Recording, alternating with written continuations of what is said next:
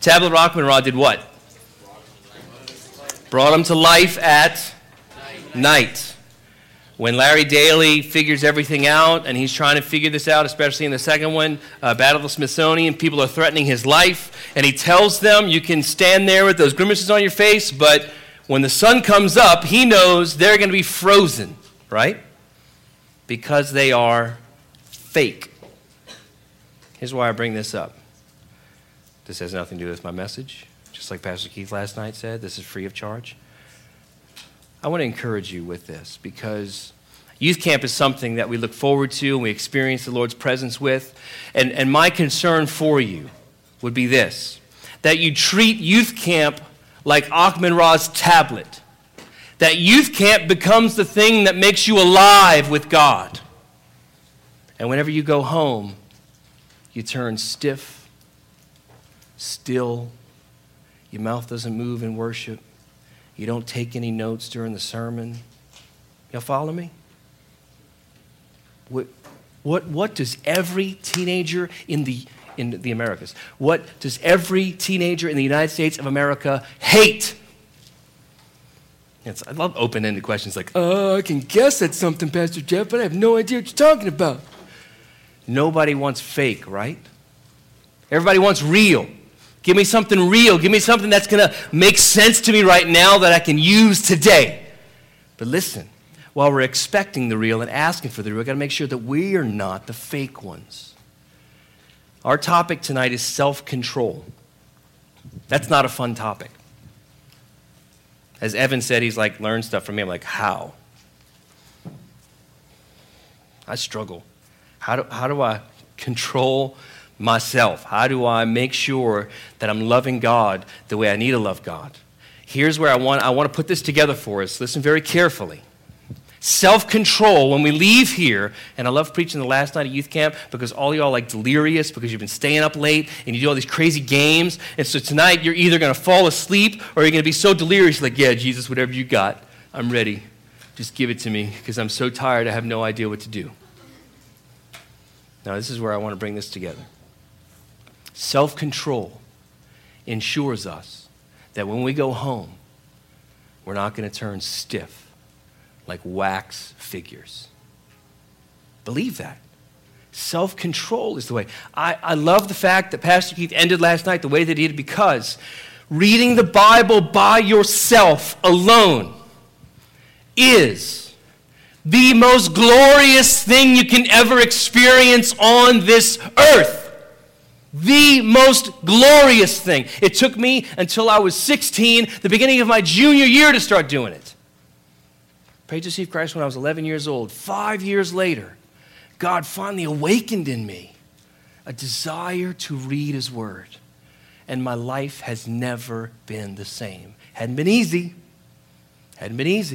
Sometimes I lacked self-control and I sinned. Hadn't been easy. But it's never been the same because the joy and the thrill that I've experienced is me and God with the Bible is the best thing that happens in my life.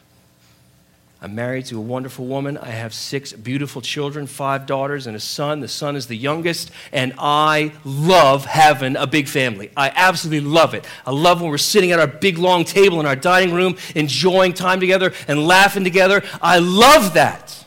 But do you know? It's every morning when I wake up, and I can't wait to sit with my Bible, usually a cup of coffee, because I do need some help in being self-controlled. I need a little caffeine. Me sitting down. I wake up in the morning, and my first thought is, I want to sit down with the Lord. I want to be with Him. Like this morning, I had a 6 o'clock meeting with a guy in church. Went to my office afterwards, and I purposed. When I woke up, I knew I'm going to read my Bible when I get to my office. It's not going to be at home today. It's going to be in my office. And guess what? Spent time reading the Word, and this is how it went. Because y'all want real. I'm going to give you real. I completely daydreamed through 6 chapters of the book of Numbers. Completely daydreamed. Until I had to, I think I read 12 chapters, no, I read 18 chapters total because I think in every chapter I had to go back and reread because I lost concentration and I was daydreaming about something I had to do. I was probably thinking about tonight and stuff. It's like, wait a minute. Stop. Redirect. So I had to go back and I had to reread the chapter. And you know what? That's been happening since I was 16 years old. But that's part of what self-control is. Sorry, I forgot to look at the time. All right. Don't worry, I won't be as long as Pastor Keith. I'll be longer. No, hopefully not. I just don't have enough to say. Self-control ensures us that when we sit down with the Word of God, we see something come alive and experience something come alive in our hearts that makes the Christian life not fake. So we're going to come back to Akhman-Ra's tablet. We will come back to that. But as we start, I want to just focus us a little bit on what control is. Self-control, just the basic definition of self-control, is restraining yourself. Not like with restraints, like time it down, hold me back, I'm going to let loose. No, it's not like that. It's not somebody else holding you down. It's you exercising self-control. I don't know if your parents were like this. I think we tried this once with our kids, that they practice sitting still. Did your parents ever do that with you? Do you despise that? It's all right if you do. But when you're a parent, you're going to think about it like, maybe I should do that. Maybe we should have practice of sitting still. But I know parents who've done that and it was very successful. We just weren't consistent enough with it and figured out a different way to do it. But you have self-control practice. Sit here, don't move for 5 minutes. And that 5 minutes feels like 5 hours. Can I just do something? Can I fiddle with something? And then can I just play a game? Can I draw a picture, something? Can I read a book? No, just sit there. That's self-control, restraining ourselves, restraining our behavior, restraining our actions, restraining our words, restraining in order to promote something else about our lives. Because listen, discipline that we give ourselves without a proper goal is awful. And that's usually how we approach God. Well, I got to pray and I got to read my Bible. I have no idea where to start. So I'm just going to restrain myself and try to do that. But if I don't have a goal in mind, guess what? Fizzles out, fades away, and then we don't want to do it anymore. If we don't have a proper motivation of what we're doing, why we're doing it, we fizzle out. When I was a kid, I always fell asleep. When we went out to dinner, I fell asleep on the table. I didn't like in my food or anything. I pushed my food away, and I would put my head down like this, and I'd fall asleep. Out. Remember one time my dad, my older brother, and I were at a restaurant, and I was asleep on the table, and I was trying to sit up, and my head's like bobbing and stuff, and my dad tells my older brother, Jeff is going to fall asleep on the way home, and he named a street before we reach this street. And I said, no, I won't. And he said, oh, yeah? I said, yeah. He said, I'll give you $10. I was like 9 years old at the time.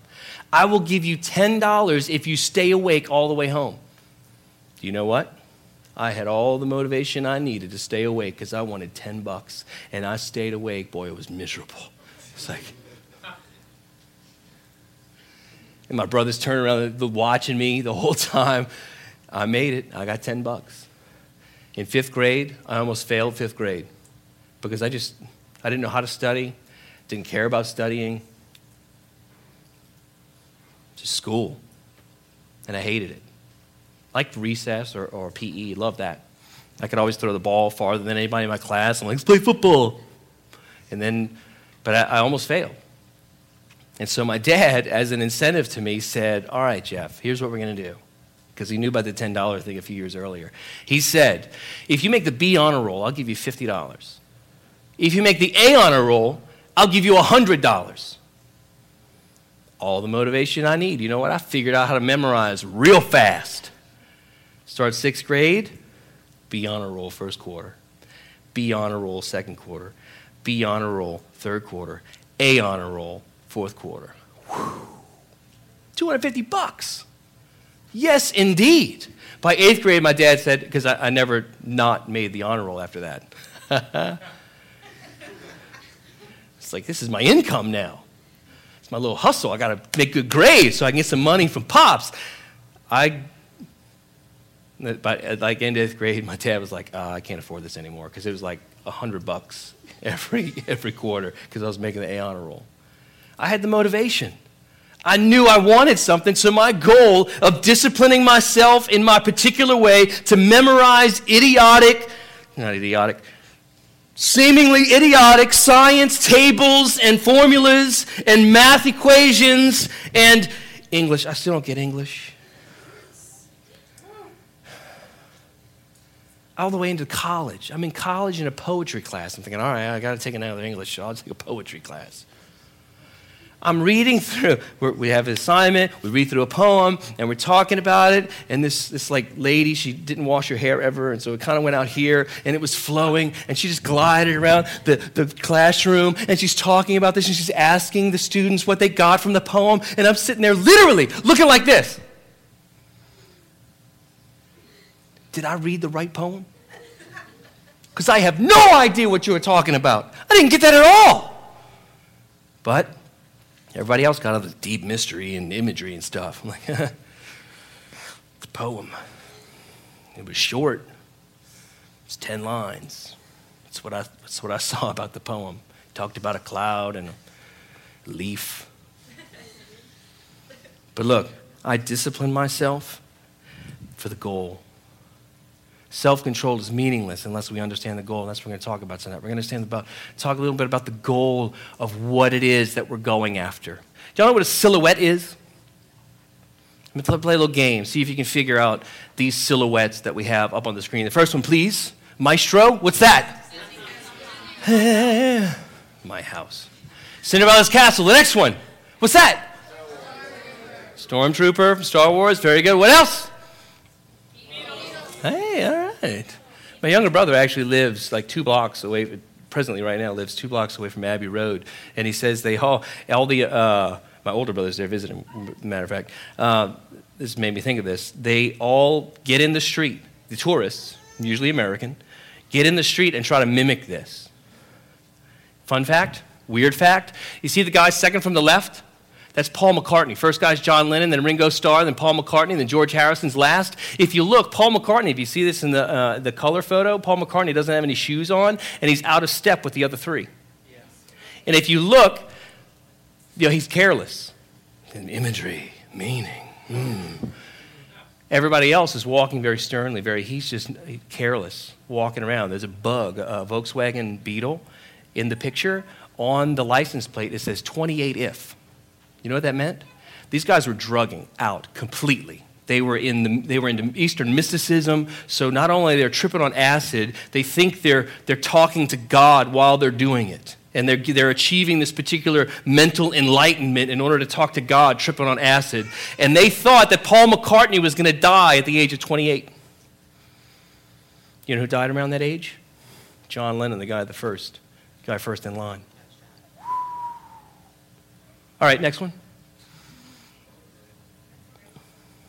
That has nothing to do with anything. Very good. Candy cane? Cotton candy. It could be cotton candy, but cotton candy in the form of a brain? That'd be like, hello, I'm a cannibal. All right, next one. Monster. Very good. Who else? Yeah, if you go get that one easy. Next. Yes, and finally.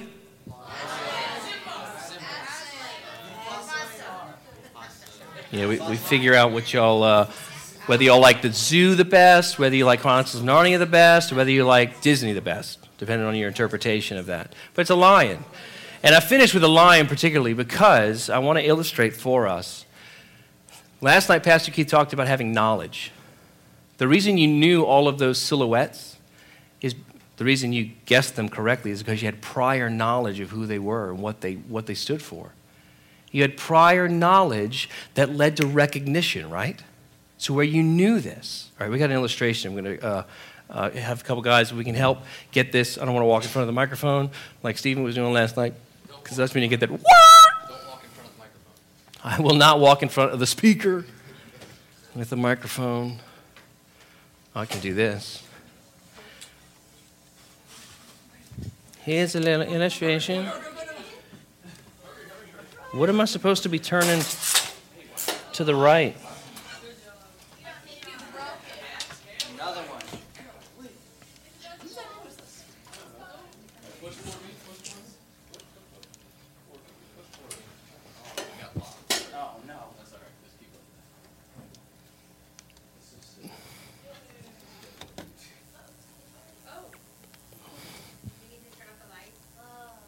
No, I think we'll be all right.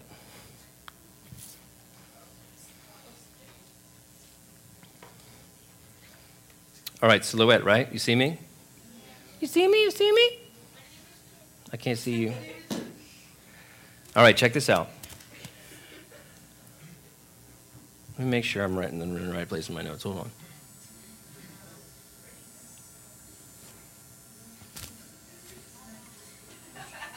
All right.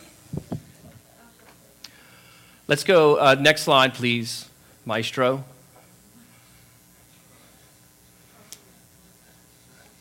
I forgot to go to 1 Peter 3. Is that first?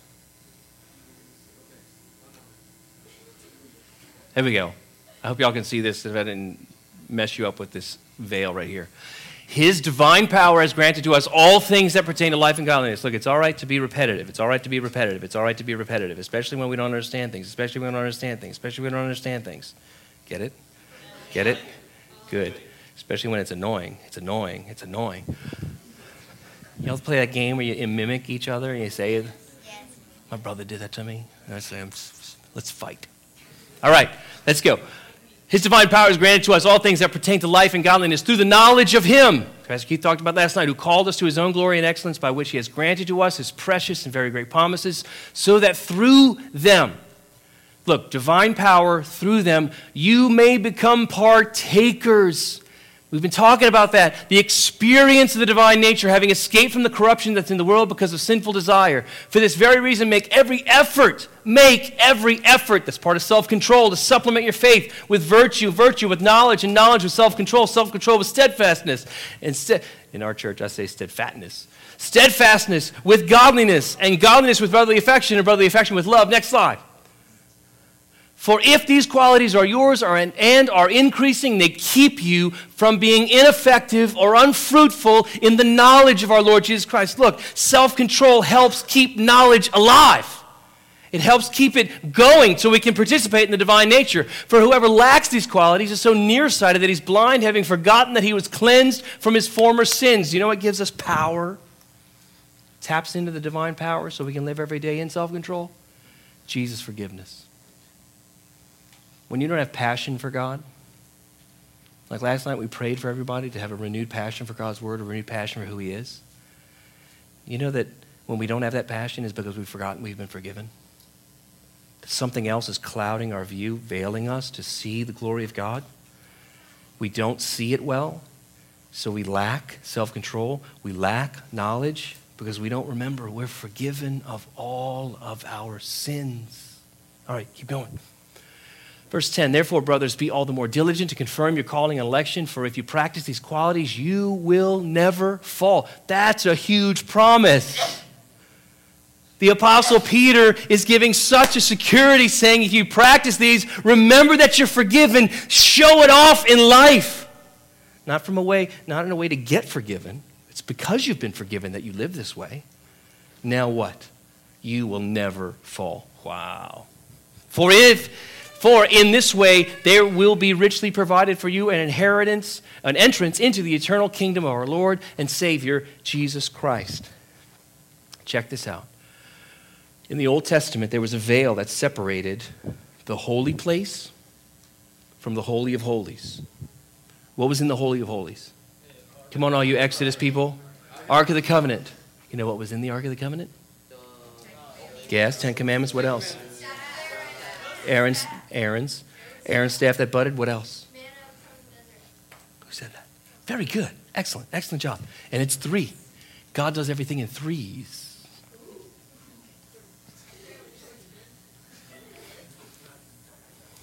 What was I saying? Veil. Thank you. All right. In here is the Holy of Holies. Holy place, Holy of Holies. Who could enter this room? The high priest. How many times a year? One time a year. On what day? Day of Atonement. Very good. Y'all pay attention in children's church. That's awesome. And VBS. And maybe to Pastor Keith. Do you? Okay, good. One time a year. What's veiled is the glory of God. Do you know why this veil is here? Because if man by himself in his sinful self, without the proper sacrifice of Jesus, sees the glory of God, incinerated in a moment. Because nobody can see God's glory and live because of our sinfulness. Jesus comes on the scene, and what does he do? He dies on the cross for our sin, being the perfect sacrifice, our substitute. He lived our life. He died our death so we then could have his life. And what do we read about in the Bible? That the veil was torn what? Into from top to bottom, as if God stood over it and ripped it over. It's like 18 inches thick. It's just a big old curtain that was letting everybody know. It's not just this flimsy sheet that you got from Walmart that's separating you from God. The world wants to think that. Look, God, just take it down. God says it's much more than that. The separation's much more because the sin in our lives separates us from God. So Jesus comes, rips that open, and imagine this. Imagine like a geyser, but sideways. The glory of God comes out, and to be in his people.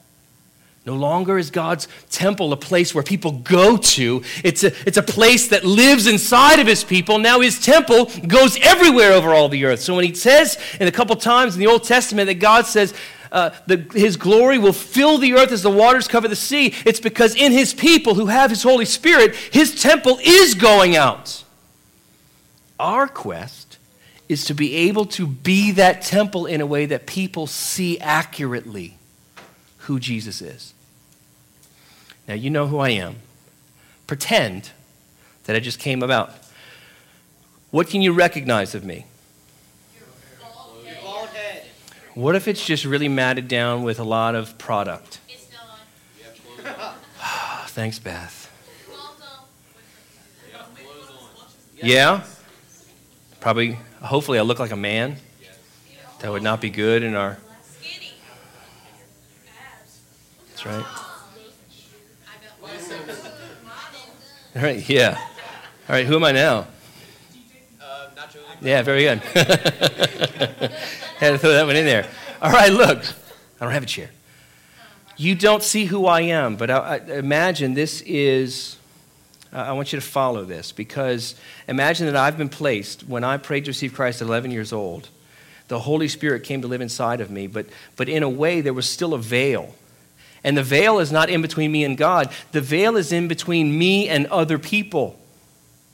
My responsibility as a believer, as a disciple of Jesus Christ, is to live in such a way that when people look at my life, they don't see a form of a man, they see Jesus himself. Right? You follow? The veil that's in front of us is removed through self-control. This is how it plays out. You see me as just a body. But let's say that my speech changes. Let's say that my actions change. I serve. I don't look to be served, but I serve like Jesus. And I say things in a way that makes people thirsty for Jesus. There's no unwholesome talk coming out of my mouth like Paul tells the Ephesians. There's ways of going about, and I'm disciplined to say, I want to make sure Jesus shines through. When that happens, this veil becomes thinner and thinner and thinner until it's finally removed. And what people should see of us is a correct representation of the love of God in Jesus himself. Let's look at 2 Corinthians chapter 3. I'll turn these lights off so they're not buzzing anymore, if I can remember how to do it. All right. And we all, with unveiled face, this is for the believer. This is the one that now is in a relationship with Jesus. I have the Holy Spirit inside of me. Now I can see Jesus well. Beholding the glory of the Lord, are being transformed into the same image. We're being transformed into Jesus.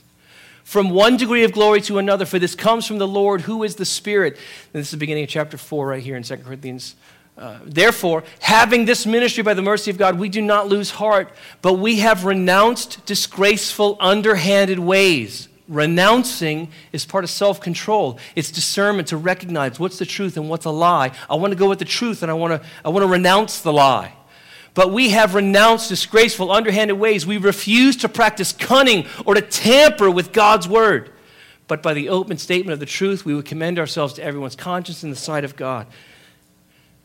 And if our gospel is veiled, it is veiled to those who are perishing. So look, we have access. We can see Jesus, but it's veiled to people who don't have Jesus. We then become, as we're transformed into Jesus' image from one degree of glory to the next, we become God's lighthouse.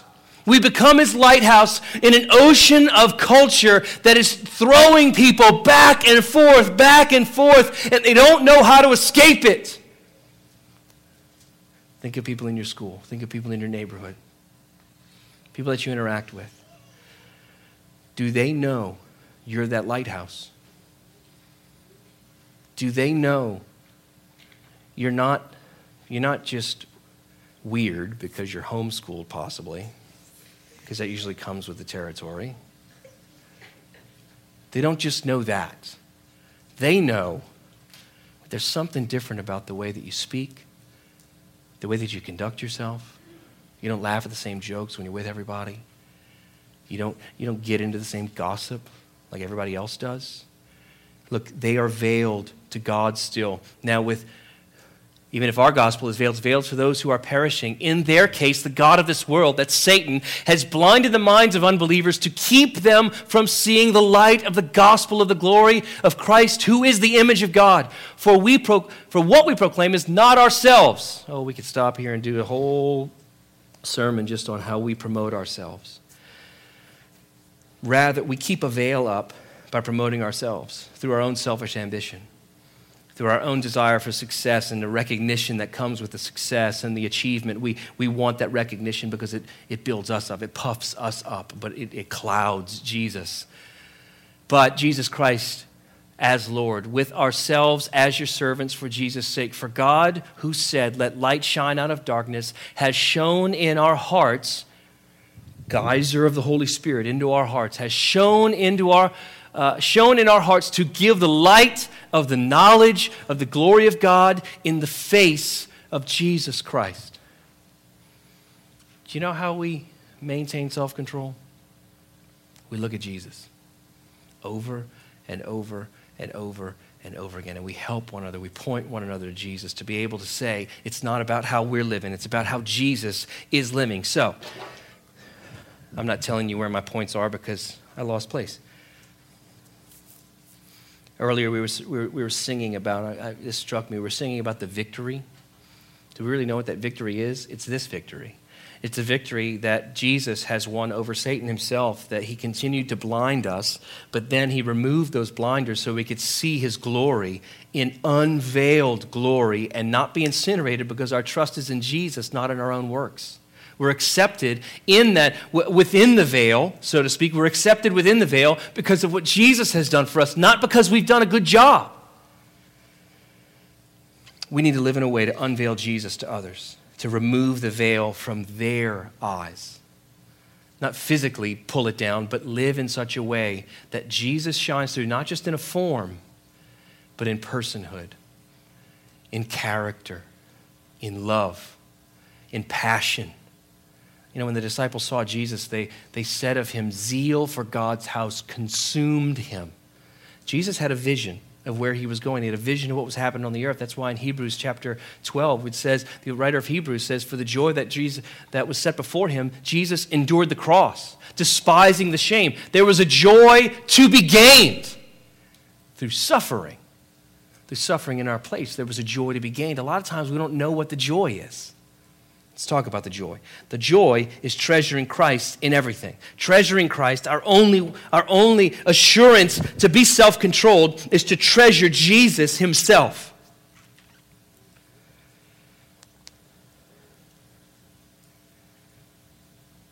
I don't know how to say it in a way to be more persuasive or influential. But loving Jesus is the most thrilling thing you can ever experience in this life. And you know what? All of the thrill that we experience in this life with Jesus is just a minuscule aspect of all the thrill that we'll have with him in heaven. right now, we are building up our capacity to be thrilled with him in heaven. The more thrilled we are now with Jesus, just builds our capacity to be thrilled with him even more in heaven. Think about the fact that we will spend all eternity. That's back in our passages, 2 Peter chapter 1. He says there's your entrance into eternity. That's what we have going on. That's what's at stake. But we have an eternity of continuing to learn about God, continuing to experience his glory in ways that will blow our minds, but we'll be eternal creatures, so we really won't have blown minds. We'll actually be able to understand, oh, that's how that works. No tests anymore, praise God, hallelujah. No tests, no papers. But there's a joy. There's a joy that when our knowledge doesn't stop in heaven, we keep on going with it. We won't have to be self-controlled anymore because there won't be any more sin to deal with. There won't be any sin distracting us and making us hampered and just frustrated. And like, man, every time I try to walk, I fall down. So what's the use? That's real. Let's remember we're forgiven of our sins, and that provides the spark to be able to say, Lord, I want to see you. I want to know you. I want to treasure you. We spend too much time treasuring things that the world says and the culture says are important and valuable. We treasure those things in ways that distract us from understanding the treasure of Christ. And you probably see people who have been believers a long time and they're unhappy. And that you look at that like, I'm really going to be a Christian that long and I'm going to look like that? That's not really appealing to me. Or you're around Christians who talk about how about how when they weren't Christians and how a great time they had. And sadly, parents do that. Sadly, parents are in modes where they and look, as you age, life just becomes a routine. And different ages, you just start fighting against the routine. How to keep the flame going for passion for God. It looks different than when you're a teenager, right? When you're a teenager, just look like, what's fun? Is Jesus fun? All right, I'll do that. If he's not fun, I'm doing something that's fun, because that's really what my life's about right now. No, he is fun. But a lot of times you don't have the right teachers telling you that because they're celebrating things that aren't godly. Oh man, we went over there, it was so great, we had so much fun, we used to do this, we used to do that, and you're thinking, and now your life doesn't look fun, Mom and Dad. So if I'm going to have fun, I need to experiment with what you experimented with. You turned out all right, so why can't I turn out right? And then we use these really ridiculous phrases that at one time I said, Mom, let me make my own mistakes. That's foolish. And I found out real fast how foolish that was.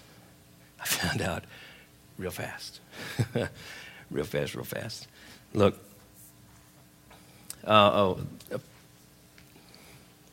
think of what you have pleasure in right now in life. Just whatever comes to mind. What pleases you that you like, an activity you like doing, a person you like being around, that pleases you, right? We have a pleasure center in our brains that whenever we experience something thrilling, dopamine is released in our brains.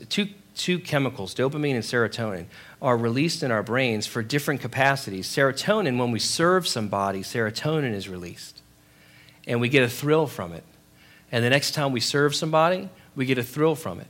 But dopamine is something that when we just sit there and we're glad, dopamine is released.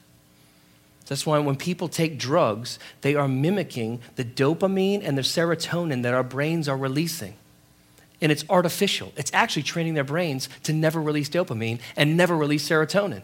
So they need to go after more drugs. And those drugs don't stimulate the brain like they used to, so what do we need to do? We need to go to harder drugs. We need to go to more drugs. And it all comes down to the fact that you can serve someone and experience a joy that your brain says, that was good. And you sit with your Bible and you learn this and you're controlled enough to sit down and read your Bible till you meet with God. Pay attention enough to where, you know what happens to me in the mornings? I'm a dope addict. That's what happens. Because I read my Bible in the morning with my cup of coffee and dopamine is released in my brain over and over and over again. But it's not an artificial dopamine. It's not an artificial pleasure and joy. It's the real thing. It's God. But when we are controlled enough to do that, that's when it grows. And it keeps on growing because the more I go back to God, the more he's able to fill me and experience his pleasure and the joy that he has in me being his child, his son, his disciple. They did this experiment years ago on rats. I don't know why rats' brains resemble and correlate to human brains so well, but they do. And scientists figured that out back in the 40s and 50s. And they did this thing where they had an experiment where they put a rat in a cage and they had cheese in that cage. And so they would eat the cheese. But then they hooked him up to an electrode that actually sent an electrode in his brain to release, I guess, rat dopamine. I don't know what it would be. They released something in his brain. So when he's eating the cheese, it's released. But when he had this other stimulant that they were giving him, he was really pleased by that. And they actually put a button in his little cage that he could give it to him himself. Do you know? He would press that button 200 times a minute. That's really fast. To the point that the rat didn't eat anymore. He didn't want the cheese. He wanted this thing. And you know what? My kids hate me. They don't hate me. They're frustrated with me when their mom and I impose bans on stuff. See that thing with all the phones in it? I'm going to unashamedly say, at night, well, one, our kids' phones are to never, ever go in their rooms. If they're going to be on their phones, it's right in the den where everybody is. Because listen, if you haven't figured this out yet, you don't have to go looking for the world. It's going to come find you. And you got this little magic buzzing box that will find you in a second. There are algorithms of people way smarter than you and I combined. Algorithms that they put out that whenever you go to BuzzFeed, they figure out what you're looking at. And they send those logarithms to people who are paying them money to give you ads. They have already figured you out. So these stay in the den where everybody can see them. But at 9 o'clock at night, it's off. Turn it off. And yeah, they've had the uncomfortable thing of telling a friend who texted them at 10 o'clock at night, hey, I texted you, why didn't you text me back? Because my parents make me turn my phone off at 9 o'clock. You know what? They really don't have friends that are like, fool, we're going to make fun of you at school tomorrow. That hasn't happened. Because you know what those kids usually think? Well, I wish I had parents that paid attention to me like that. They just give me everything I want. And I'm still bored. Because I don't have the thing I really want. It's a relationship with them. So that's not wrong for Evan to do that. I was thrilled. I'm really glad when I was leading youth camps, we didn't have that distraction. That's beautiful. Because I would have been really frustrated with that. But God's grace would have been on me, but I'm just glad that was not on me. But we have this pleasure system whenever we go to our phones.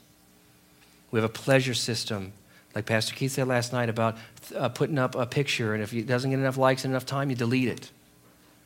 It's like, I'm not going to put anything up there that doesn't have 100 likes. It's like, who said? But we play games. And we're so into the games that we're so distracted from everybody else. We're distracted from our parents. Look, you ever been playing a game and your parents told you to do something, you didn't hear them? And they're like, hey, I'm talking to you. You need to respond to me. Oh, I was playing my game. I didn't hear you. And they were puzzled that we can't hear God's voice. When it's harder to hear God's voice than our parents' voice. But just like you know, when you hear your parent talk in a room, maybe you can't see your parent yet, or maybe laugh, you know immediately, that's my dad, that's my mom. God wants us to pursue him in such a way that we hear his voice like that. That we sense his smile. We sense his joy over us. We enjoy his joy of us. And that's the pleasure center that we just like 200 times a minute.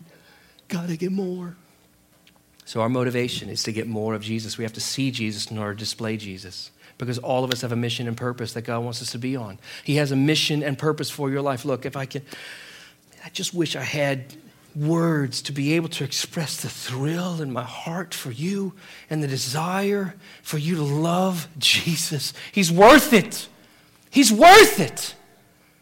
He's worth it. Treasure him. You know, Pastor Peter at Lakeview, when I was your age, this is what he would say: the Bible is true. Bank on it. And that helped me so much. That's all he had to say. But then as I began growing in what the Word was, I began to realize the Bible really is true. It really is true. We've got to have a motivation. We've got to have an end goal. Our end goal is Jesus himself. And he's the most thrilling, passionate, awesome thing that we can ever experience. And that's when here comes the hard part. Is this 1 Timothy or 2 Timothy? 1 Timothy 4, 7 through 10. Have nothing to do with irreverent, silly myths. Rather, train yourself for godliness. So train yourself for godliness. That's self-control talk, right? For while bodily training is of some value, godliness is of value in every way, as it holds promise for the present life and also the life to come. What's Paul saying? Timothy, what you're doing today isn't just for today. What you're doing today, it's for heaven. It's so, one, you can experience the glory of heaven right now and then experience it to its fullest in heaven when you're there. The saying is trustworthy and deserving of full acceptance. For to this end we toil and strive because we have our hope set on the living God who is the Savior of all people, especially those, who believe. We have to train ourselves. Think about the discipline that people take to go, and when you ever watch the Olympics and stuff like that, and they always talk about the training methods of all the Olympians, because they have devoted themselves to train. Why? They want a gold medal. And Paul says, look, that falls away. That's a perishable trophy. We have an imperishable treasure in Jesus himself. What's our next verse? Philippians 2, verses 12 and 13. We missed it? I can read it. Work out, this is an interesting passage. Work out your salvation with fear and trembling, for it's God who is at work in you to will and work for his good pleasure. Now, Paul's telling the Philippian church, work out your salvation. You have responsibility to do this. And then he says, but God's the one that's really doing it. So how do we respond? We just don't sit back and say, well, God's going to do it. He just needs to overcome me zombie style, and then I'll just do whatever he wants me to do. But until he does that, I'm just going to do what I want to do. That doesn't last. We are too. We have a responsibility to work out our salvation with fear and trembling. Understanding it's God who's ultimately responsible for getting to us. So we are to be self-controlled. But here's great news. As we look at Jesus, it becomes easier to be self-controlled to get to Jesus. It's hard go at the start. Next week, you're gonna be tempted to just have the thought of, oh, yeah, I need to read my Bible and do nothing with it. That may happen. But you have to take that reminder and say, no, Lord, as I take a step, I realize you're the one in me, empowering me to take that step, empowering me for all you want me to experience. All right, let's come back to our Achman Ra illustration. We don't want to be fake. We don't want to have a youth camp or some experience that makes us come alive with Jesus and express our Christianity. I also don't want to overlook the fact that you might not be a believer right now. That in your heart, you see everybody else experiencing something and you're hearing us talk about this and it's just kind of not making sense in your own mind. I would say it to you like this. Every single one of us wants to get to God. And we think that if we do enough good works for him, he'll accept us. But that's not the way he does it. He says nothing you can do is ever going to get to the point. You can't do enough good things in order to gain acceptance and righteousness before me. So he says, but here's what I'm going to do. Because I love you, I'm going to send my son to the earth. And he's going to live a perfect life, the life that every single human being should have lived. And he's going to die a brutal, horrific death. And that brutality is a demonstration of how God sees sin. it really is ugly, bad, brutal stuff. And he puts all of the sins of those who would say, Jesus, I need you. He puts all of those sins upon Jesus. And Jesus pays for them. He satisfies God's wrath. The eternal payment that God stored up because of our sins is wiped away because Jesus died for us. Now, everybody can agree with that, but it takes effect in our hearts when we say this. Jesus, I believe that there's nothing I can do to even compare what you did, or even much less surpass it. So I repent of my sins.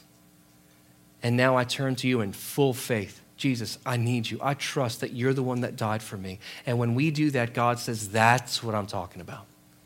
You trust me, then you're accepted. That's where faith becomes the thing that connects us to God. And look, we got to be reminded of that every day because we get nearsighted. We forget that we've been cleansed of our former sins. We forget that we've been forgiven, and we struggle. Remember forgiveness. We don't want to be fake. And it comes with fanning the flame of the gift of God that's been placed inside of us. Here's that final verse. 2 Timothy 1. I'm starting out like pro presenter, I got to be honest. I was thrilled before. All right. This is Paul again telling who he calls his son in the faith, Timothy. I'm reminded of your sincere faith, a faith that dwelt first in your grandmother Lois, and one of us said Lois, dwelt first in your grandmother Lois and your mother Eunice, and now I'm sure dwells in you as well. For this reason, I remind you to fan into flame the gift of God, which is in you through the laying on of hands. For God gave us a spirit not of fear, but of power and of love and self-control. Look at how he connects this. So let's work backwards. We've been talking about self-control, looking at Jesus. He's the end goal. He's the motivation for why we discipline ourselves, why we want to be controlled, and we want to experience his power. We want to experience his love and power, not fear, in his spirit that he gave us when that geyser from the Holy of Holies rushed out into God's people. But let me point out that it came from Timothy's mom and grandmother. Please, please, please don't underestimate the power that you can experience and participate in the divine nature of God himself in the house he placed you in with parents that are believers. Because it's very tempting to look at all the things you can't do. It's very tempting to look at all the restraints that you feel are in your life because your parents are believers and they love Jesus and they don't let you have fun. Right? But that's not what God wants us to experience. There's a blessing that comes from learning the faith from your parents and your grandparents. There's blessing that flows into your life. Don't fight against it anymore. Because if you really want to experience the thrill that God is, you need to surrender to him. You need to submit to him. All right, I'm going to transition into a time of prayer. Guys, can a couple guys come help me with this? Hunter, you want to come help with that? Just take it that way. Thank you, sir. You got to lift up. Just walk. I'll get this one.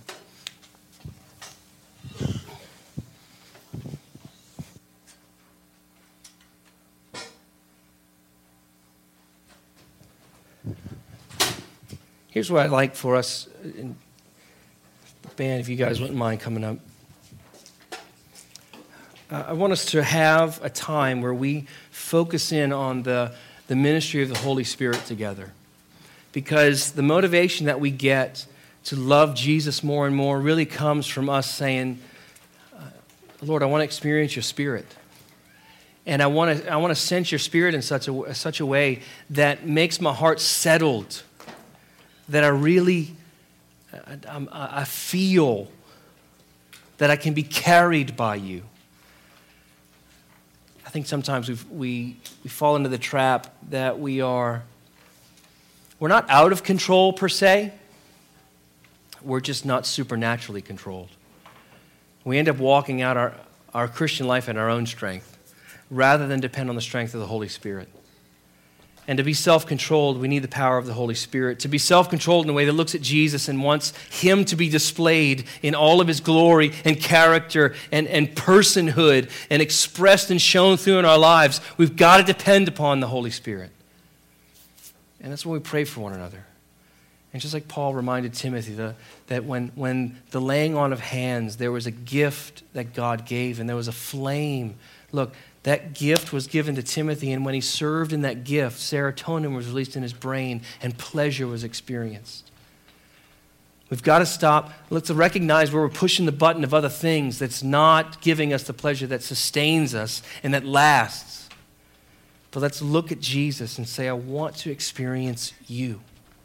I want to experience you. Let's pray.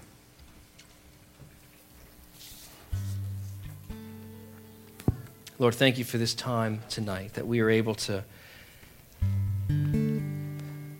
think about you, dwell on you.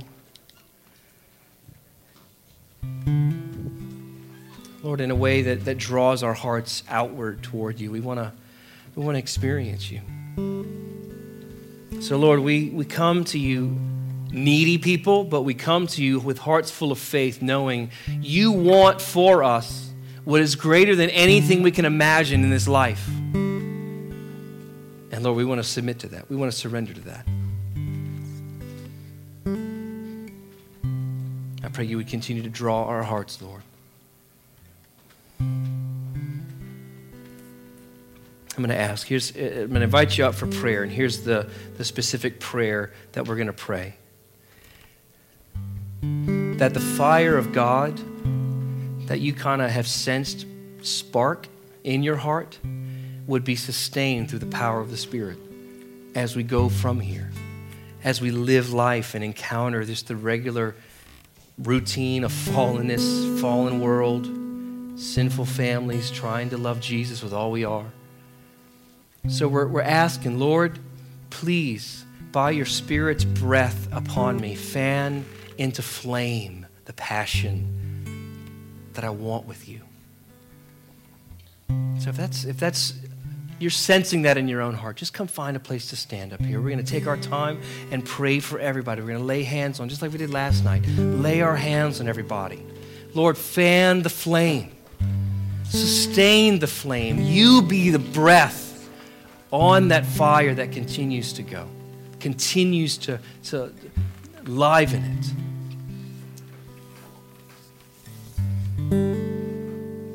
Lord, we ask that this moment would be a tender moment in your Spirit, a tender moment for you. I pray this would be a moment of repentance for us, that we would recognize where you have not been fully on the throne of authority in our lives. You've not been better. As we sang earlier, you've not been better than other things. We've put other things in front of you. Lord, we repent of that. And we ask now that in our hearts, we would really sense your Spirit, your presence, your breath, your fire in our hearts. Thank you, Lord. Invite our leaders to come up, please. Let's take time and pray together as we sing, as we just enter in. So I'd encourage you to respond. Don't just wait for somebody. Engage with the Lord. Ask for yourself, for the Spirit to fan into flame the passion that you want to have in Him. We thank you, Lord.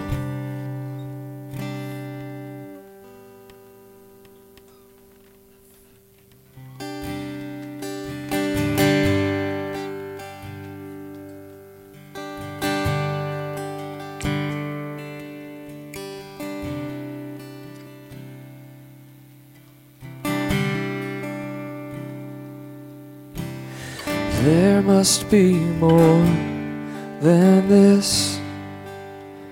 O breath of God, come breathe within.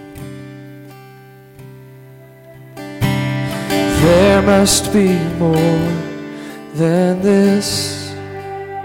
Spirit of God, we wait on you. Fill us anew, we pray. Fill us anew, we pray. consuming fire, fan into flame, a passion for me. Spirit of God, would you fall in this place? Lord, have your way. Lord, have your way with us.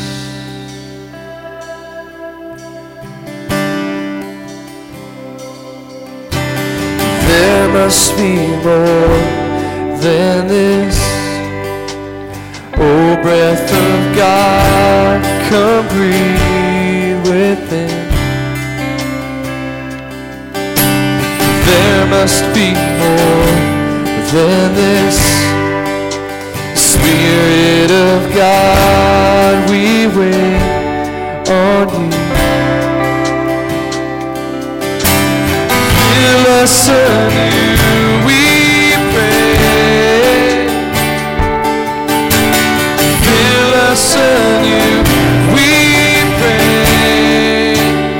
Consuming fire, fan into flame, a passion for your name. Spirit of God, would you fall in this place? Lord, have your way. Lord, have your way.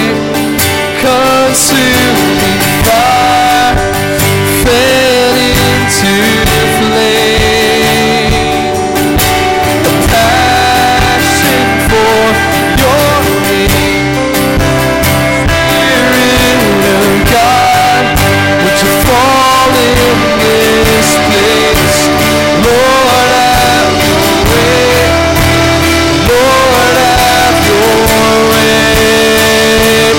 in us.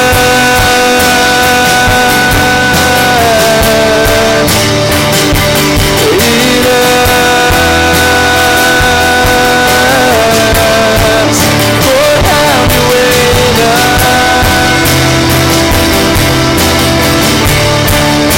Fill us anew, Spirit God. Fill our hearts with you. Yeah, fill us, Lord. Fill us with your power. Fill us with love for you. Fill us with love for you. Fill us with power. Fill us with Spirit, Lord.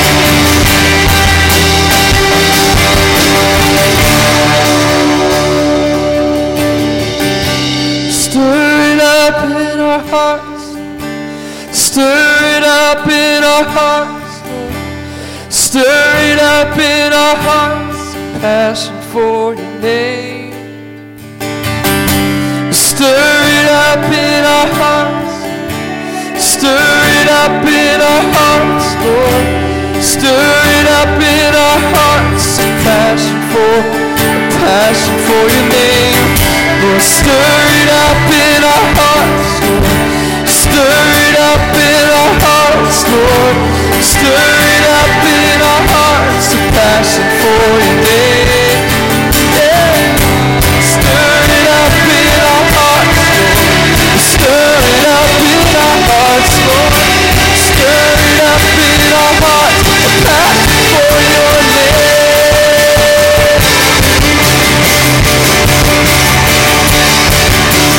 Passion for Jesus.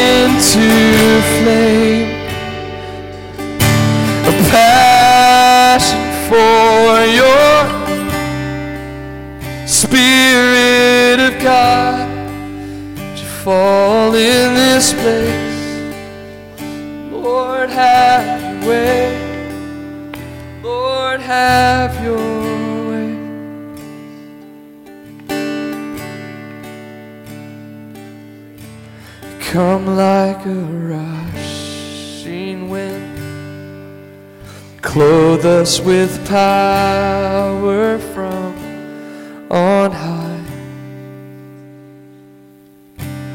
Now set the captives free, leave us abandoned to your praise. Lord, let your glory fall. Lord, let your glory fall. Lord, let your glory